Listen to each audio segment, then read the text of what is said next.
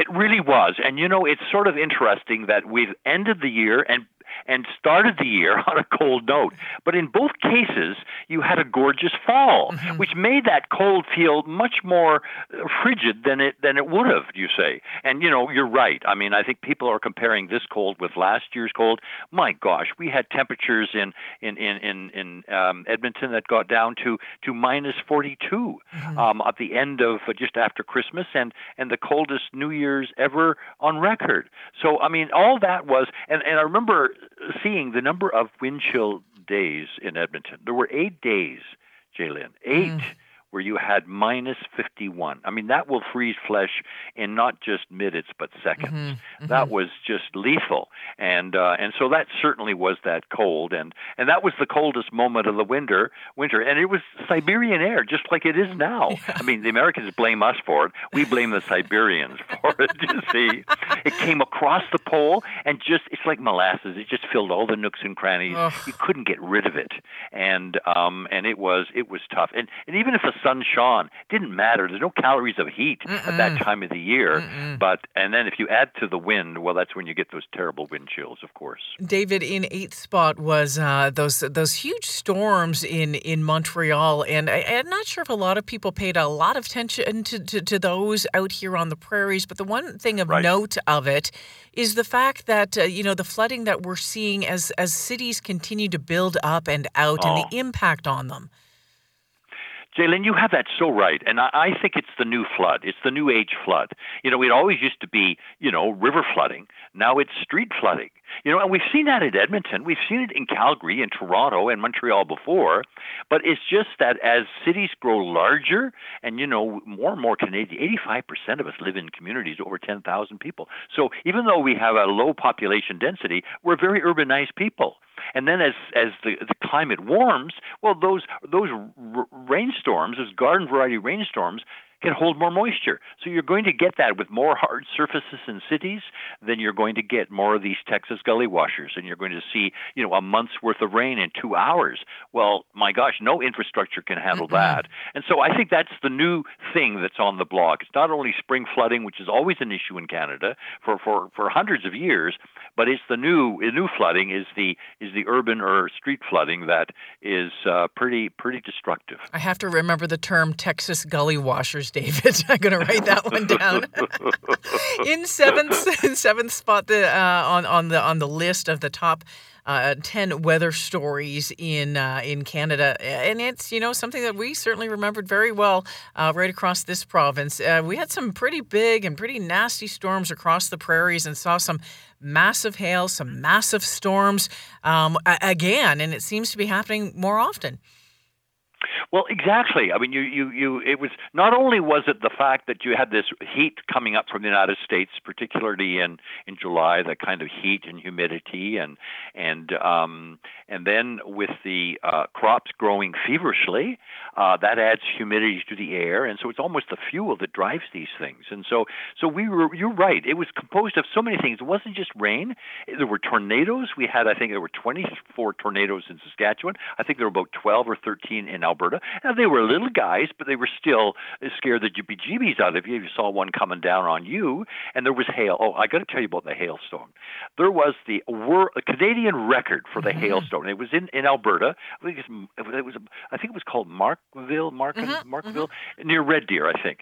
And I don't remember how many millimeters of the hail, the size, the diameter, or how much it weighed. All I know, it was the size of a DVD.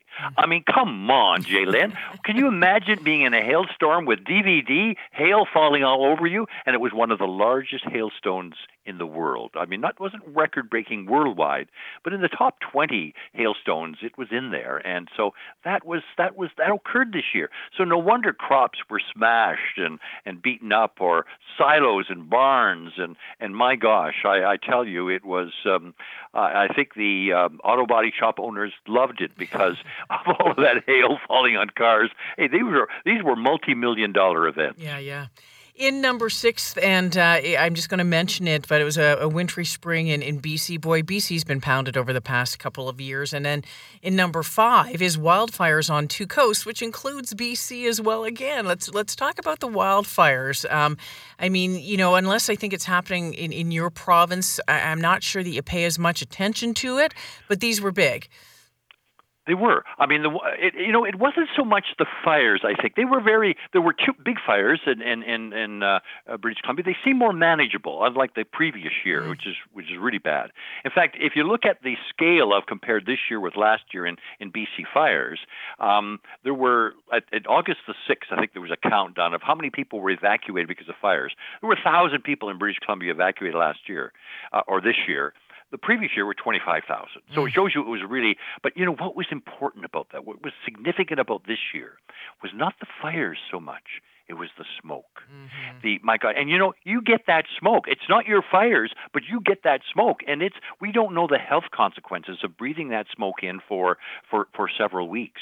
And in fact, Vancouver, for example, they had 18 air quality advisories, but 12 of those 18 occurred after the middle of September. So they all came in the fall. And then, of course, the big one was, of course, in Newfoundland. My gosh, they had the worst forest fire season in 60 years, and just too dry, too hot. But certainly, people were on pins and needles because they were going to be evacuated, and they were packed with their suitcases, and every minute they thought the phone was going to ring and say, get out. But what's sort of interesting, I always think in Newfoundland, if you don't like the weather out your front door, look out your back door. Because in the middle of August, it changed. The rains came, the winds died down, and they didn't have to leave home.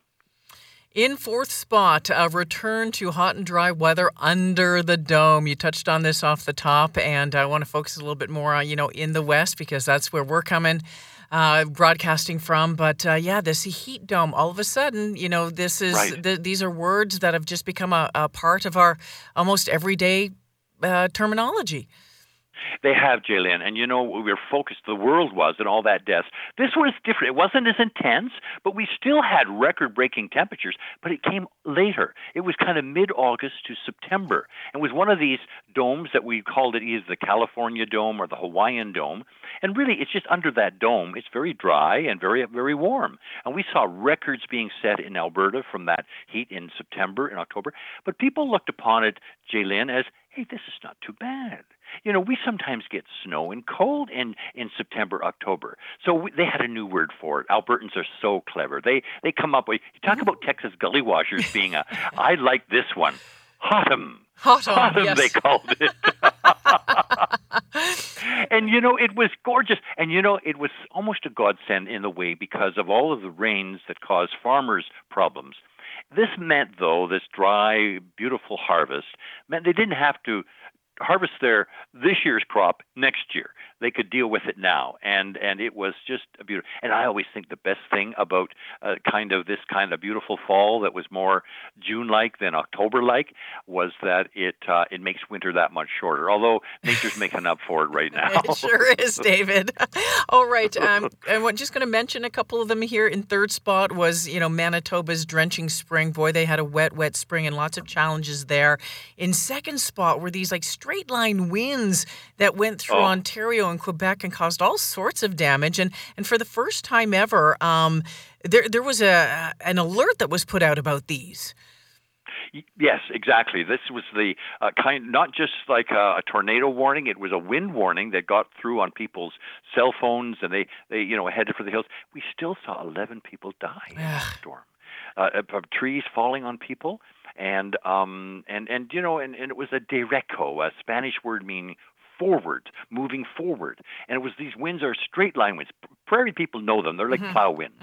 And they just come right out of the atmosphere and they just squirt along the surface of the ground, mowing everything, sort of a line of soldiers. And they just mow down everything in its way. And they were, $1 billion of damage. But, Jalen, what is the price? What price do you put on trees? trees that actually are grandma's trees, where the hammock swings from, where they are provide comfort and shade and beauty. There's no value put on that. The insurance loss was $1 billion. But think of all of the trees. You don't replace those in 2 weeks. They replace them in maybe 40, 50, 60 years.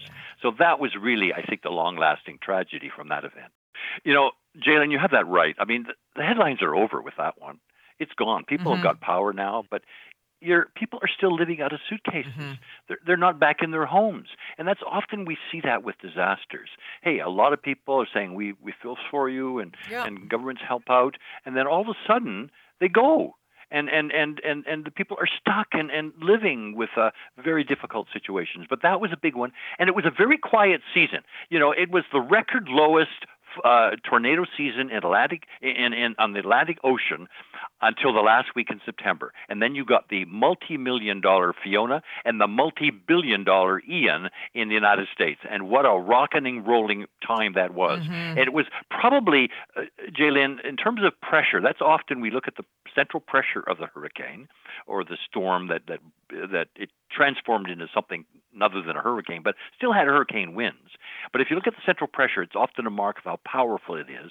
It was the lowest pressure we've ever seen for not only a hurricane, but any storm in Canadian history that we've documented. And so it had a lot of oomph to it. It brought 600,000 people without power, some for 3-4 weeks. And as I say, people are still suffering from that. But you're right; those images are still embedded in my mind of people just watching their home wash out into the sea and gone forever. David, we'll leave it there for this year. Always a pleasure speaking with you. Thanks for making time. Wishing you and your family all the best over the holiday season and into 2023. And I look forward to chatting with you again then. Well, I already do, Jalen. Thank you so much for those kind greetings. And to you and all your great listeners, I share the same. Thank you so much.